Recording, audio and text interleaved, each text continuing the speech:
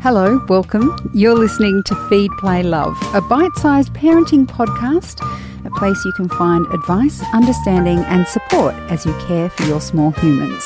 I'm Siobhan Hunt. I'm a big fan of podcasts like Goodnight Stories for Rebel Girls and Fierce Girls. My kids love them and I love the inspiring stories about what girls are capable of. And while my son loves them too, I do wonder what is there for him. Raising more than one child, you're always trying to give them equal amounts of love, attention, and inspiration. But what do you do when the constructs of gender are changing, when the path forward is clearer now for girls than it is for boys? Rob Sturrock is the father of two who wrestles with this question in his book, Man Raises Boy. Hi, Rob. How are you? Good, Siobhan. How are you? Good, thank you. So, books on parenting are many and varied. I perhaps know that better than most. Yeah. But you have found a real vacuum when it came to literature for dads. Why do you think that vacuum exists? Oh, it's a great question. Look, I think it probably starts with the dilemma we have with our community that dads are still predominantly the male breadwinner, they're working long hours, and there's this rusted-on cultural attitude that mums are really the primary carers and they're better at it. So what I've found in my sort of 4 years or so of being a parent now is a lot of the blogs and the literature and the research is all geared towards mums. And so when I was out there looking for answers as a dad that was trying to be very hands-on, very involved, looking at how I could reshape my life for my kids, there just wasn't a lot speaking to fathers. So I started writing short pieces just talking about my experiences of fatherhood, and then I've expanded on it in the book. So I really think it's important, amidst the whole range of parenting discussions we're having, that we just get more dads' voices. And certainly my book is just one voice, and I'm trying to encourage other dads through the book to speak up, to share their experiences, because the experience of being a dad is so varied. There are so many different types of dads, stepdads, adopted dads, divorced dads, dads that are married. There's such a big range, and it'd be wonderful to capture those experiences, the challenges and the joys, and sort of broaden our conversation around parenting. When you were saying that, the first thing that came into my mind in terms of the literature, mum versus dads, is that there is a huge conversation about workplace flexibility. And I have seen lots of forums and lots of organisations trying to help women find flexible working arrangements. The assumption being that the woman, again, is going to be the main carer. What was your experience like? Because I know you stayed at home with the kids. Yeah. What was your experience like negotiating with your work for that kind of flexibility? Mine was, on the whole, to begin with, pretty good. Like I had discussions with my wife up front before our first kid, and then our second kid, our little boy as well.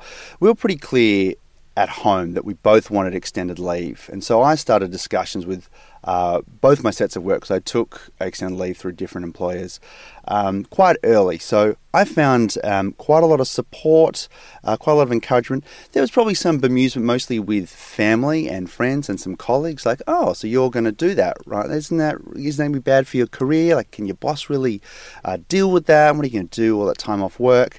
But really, the places I worked were pretty supportive. Where it got hard and where it got really stressful, particularly with my daughter the first time round, is that neither myself or my employer at the time had really thought through all the ramifications of taking leave, of coming back part-time, of wanting more flexible arrangements. We'd agreed to it in principle, and that was great. But when, the rubber hit the road, neither of us was really prepared. So when I needed to leave early to do pickup, or I was sick because I'd picked up the daycare bug, or my daughter was sick and I needed to take a day off work when I was already working 4 days a week, those realities really made those weeks much harder. And I think there was a frustration on both our ends of like, oh, we really haven't thought this through. There's a lot more to unpack. And that led to me personally a lot of stress and anxiety, because at first I thought I was doing the juggle pretty well, that I was balancing work responsibilities and home life. But it got acute at one stage where there was just a lot of work, there was a lot of hours, and I just felt like I was doing both poorly, which I think a lot of parents can probably relate to, that sense that you're failing on both fronts. That was a real eye-opener for me, and I think it's one of those lessons that I hope, is explained in the book, is that it's a great thing to take parental leave. I would do it all again if I could. I think it's wonderful, precious time, but go in eyes open, really plan it out, communicate at home, and with your employer, what your expectations are, what theirs are, and really try and have a plan in place so that when your bub does come along, there is some sort of roadmap with how you're going to handle the next little part of your career and your family life, and you're not trying to sort of make it up as you go. And I think it makes an already challenging, tiring, stressful period a little less challenging, tired, and stressful if you just think ahead. And hopefully that's one of the lessons I've imparted in the book. Your work being understanding is great, and we hear a lot about how men aren't taking the parental leave they're actually owed, even without negotiation. It's just there, they're just not taking it.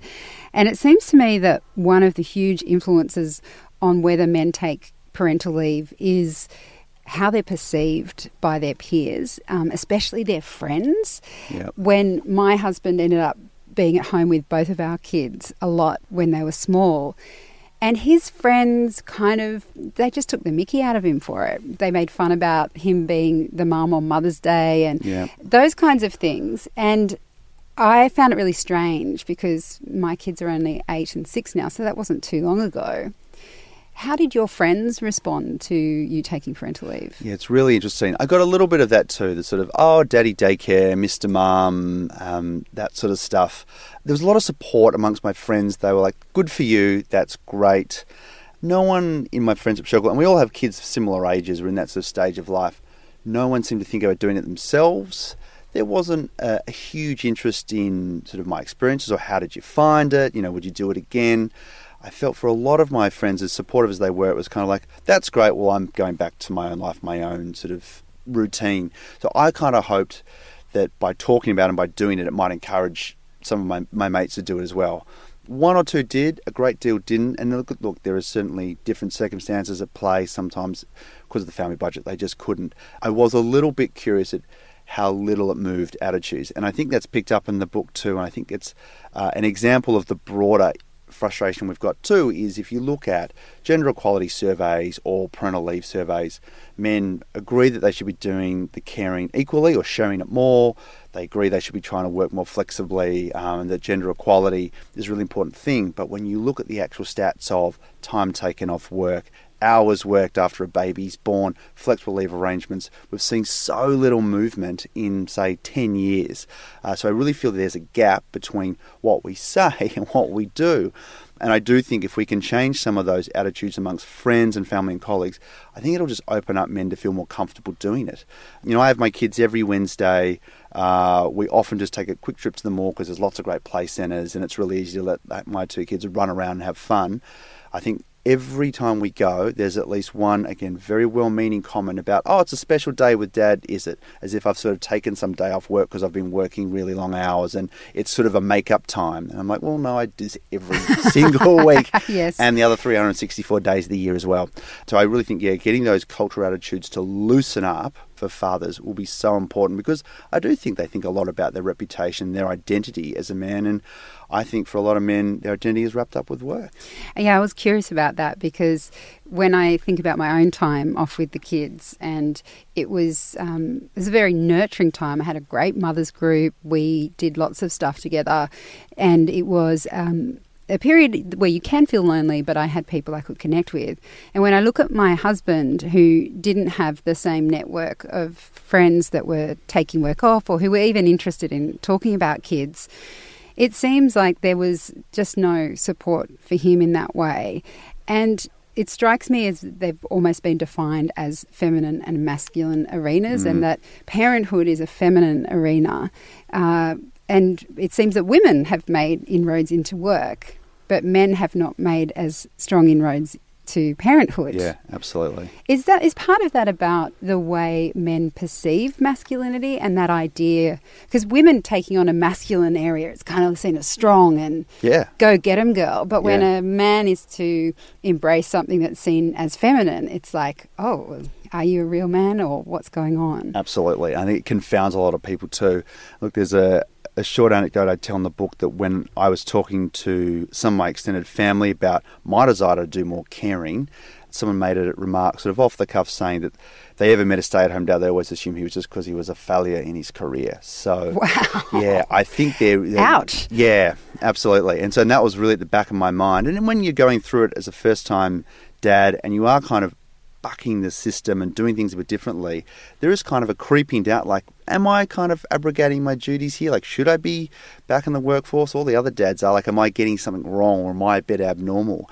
And I think there really is this notion that to care for a child is somehow effeminate. But, I think to care and nurture and love a kid, whether they're a newborn or a toddler or a teenager, is one of the most manly things you can do. To raise a kid to be happy, confident, know that they're loved unreservedly and can take on the world and be resilient. I mean, what could be more manly than that? And I would love to see that in our conversations we talk about fatherhood and what it takes to be a man, that caring is really at the heart of it.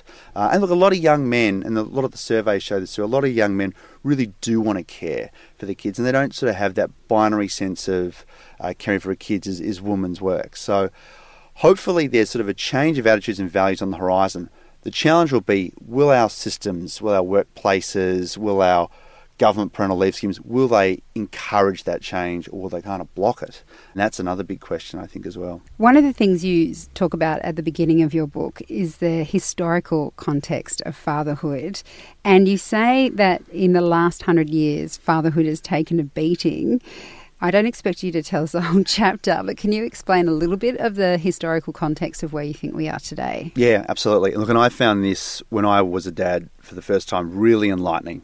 And because I'd read it in sort of shorter extracts in different books. But essentially, when you look at what we consider now those sort of traditional masculine values and norms, and when we talk about the real man, emotionally stoic, physically strong, controlling, doesn't show fear or vulnerability, can kind of take care of the pack. When you look at what's happened in the last 100 years of history, 2 world wars where we sent men off to fight, to die, to be wounded and see mates die. Then it just come back with no mental health support, all this built-in trauma and PTSD to just get back to normal life. Then you've got the First World War, followed very quickly by the Great Depression, where you have 1 in 3 men being unemployed. And again, if we're talking about this culture of the male breadwinner and that the best way a dad can take care of his kids is to work, well, if a third of the workforce is starving, can't find jobs anywhere, moving their kids from town to town looking for work, what could be more emasculating in that society than that? So on the heels of the Depression, you then have a Second World War where it really was close to home for Australia. And again, men go off to fight, including my grandfather who went and fought in North Africa. They come back. They basically leave the uniforms at the depots, they have a health check and back to normal life, go back to the suburbs, start a business, start a new career, raise a family and get on with it.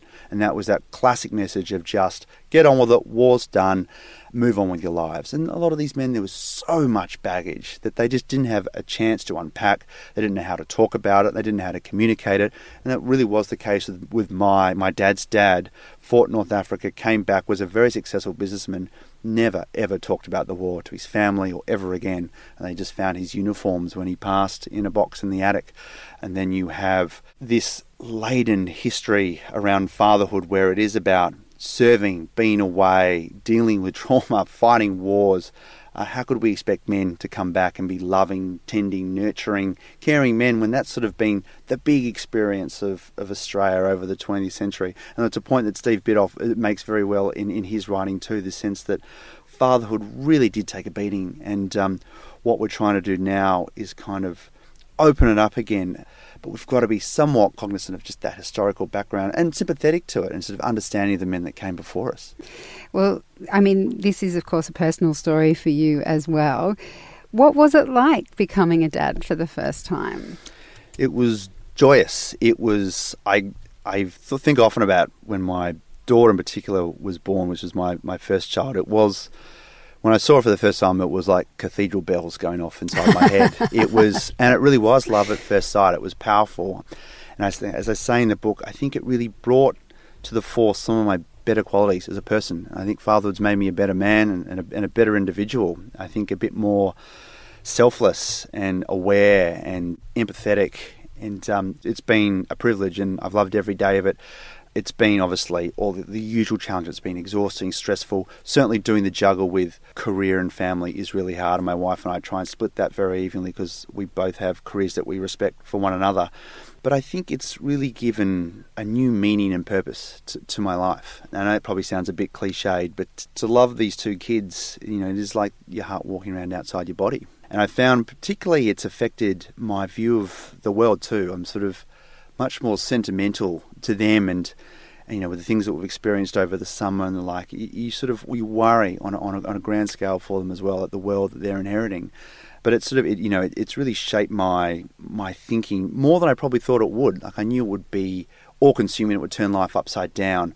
But I think it really shaped my approach to life and what I've tried to sort of capture in this book. And even as hard as it is now with a toddler that's sort of got so much energy and exuberance and cheekiness, and a little sort of boy who's just on the verge of toddlerhood, who's very clingy and loving and sensitive, but always wants to be in your hands, even when you're sort of making dinner and trying to do some work, trying to appreciate the hard moments as well. And that's something I'm personally working on right now, is even when it's hard and you're stressed or you're overwhelmed, to try and find the joy and the happiness in the hardship. Because, I know there'll come a time when my kids will be off running their own lives and I'll be the daggy dad they want to see every so often. So even when it's sort of frustrating, you just wish you had a break. I'm just trying to appreciate it more as I can and be present, which is so hard when everyone's trying to multitask so much. Yeah.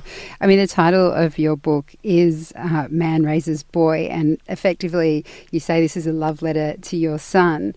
And I sort of alluded to this at the start of this interview that, there are some really great podcasts for girls. There's a lot of discussion around how we can empower our girls. And that's so exciting. Yeah. As a woman and as a mother of a girl, I find that really exciting. But like you, my youngest is a boy, and a little bit like you, I feel my son's the sensitive one. He's the quiet one who's just getting on with things. That might be second child as well. He has no choice. But when we were downloading these podcasts and I was looking for these stuff for my daughter, I'm like, well, okay, there's got to be something here for him, because we have said to girls, particularly post Me Too, here is the path for you, and we are going to try and make this the best possible future for you. And in doing that, we are changing our expectation of men. We are not happy with the traditional view of masculinity. Yeah. And a lot of people have tried to change that. And I do feel for men who are caught up in that. But as a mum, I feel more for my son, because I think, well, your brain's not going to be properly developed till you're 26. Yep. So how do we help our boys at this stage of their life grow into this new idea of masculinity when I'm not sure anyone really knows what that is? Yeah, look, it's a great point. And it's, my son will be right there alongside yours. When I was a kid in the 80s and early 90s, the rules were pretty clear and what was expected of me was pretty clear. And, it was that era when it was seize the day, young men go out there and take charge. And it really is. It's uncertain. The rules are being rewritten a bit and the ground's shifting. So it's this funny time where I think dads are trying to work it out for themselves, sort of what I talk about in the book as well. And we're trying to pass on to our sons, but in a way it's going to be worked out together. I spent a long time talking to my wife in particular, trying to get my head around what Me Too means as a man, and my first few takes of trying to explain to her were shocking. And she would pull me up and go, no, that's not the lesson at all from this. Like, stop thinking about it from you and think about it from the female perspective. So I think for men it is really, the starting point is, it's incumbent on us to share our space in the world much more evenly and equally than we have been told to previously. And that starts with young boys, how they play in a classroom or how they share toys, all the way up to when they're young men on the cusp of adulthood. And I think for men, it is really trying to unpack, what do we think is healthy masculinity now? What does it take to be a man? Right?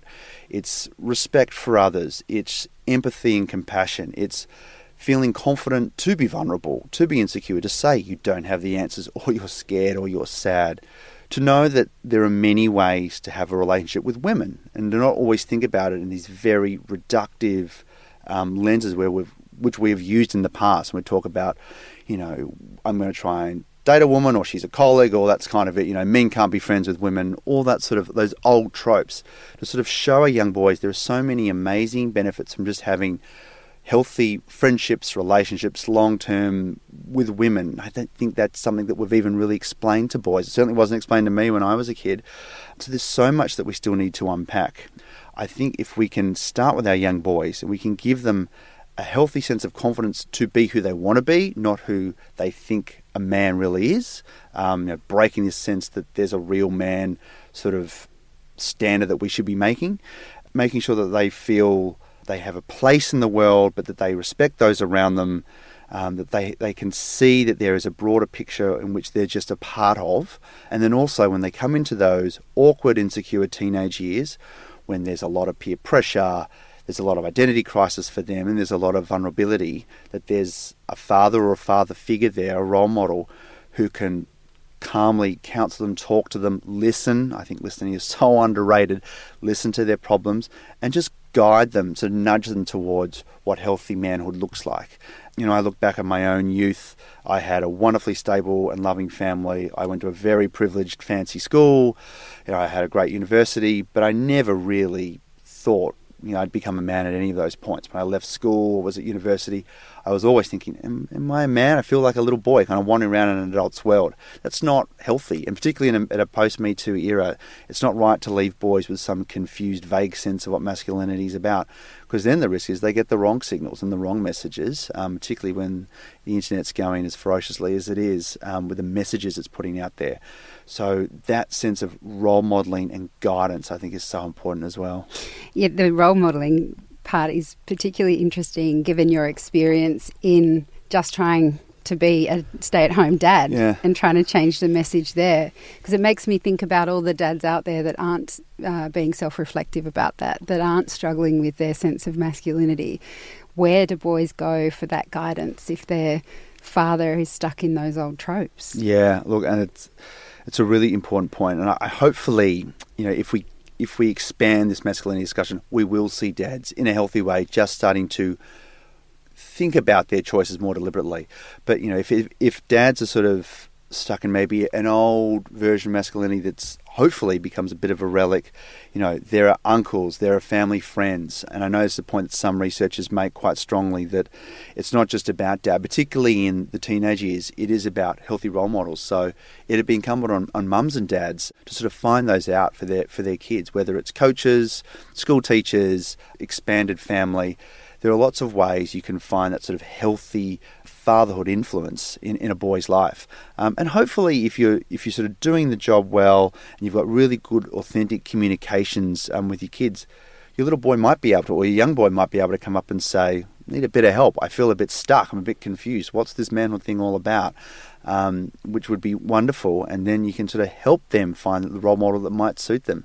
Because I said, my little boy, look, he's only still a really tiny tot, but he seems a very happy but sensitive and sweet little soul. So hopefully I would love it for him to feel confident enough to just be vulnerable and to say that, like, I'm not sure who I am, Dad, or what I should do. Like, help me find it out. And I think it's a big point I make in the book is men need to be honest with the kids and say, look, I might not have the answers either. Like, I'm not all-knowing and all-powerful, but let's find out together. And to show the young boys it's okay not to have the answers. It's okay to be a bit concerned what the right action is, but you can kind of work it out together. And I think there's a double lesson in that as well for our boys. You find out the answer and you find it's okay to search and to explore and sort of find your way forward sort of in a gentle fashion. Yeah, well, I have much more hope about our boys after speaking with you, Rob, so thank you so much for coming in. Absolute pleasure. Thanks, Siobhan. That's Rob Sturrock. He's the author of Man Raises Boy, and links to where you can get the book are in the notes of this episode. Feed, Play, Love is a babyology podcast produced and presented by me, Siobhan Hunt. I'd love to hear from you, so if you'd like to get in touch, email me at feedplaylove@theparentbrand.com.au. See you next time.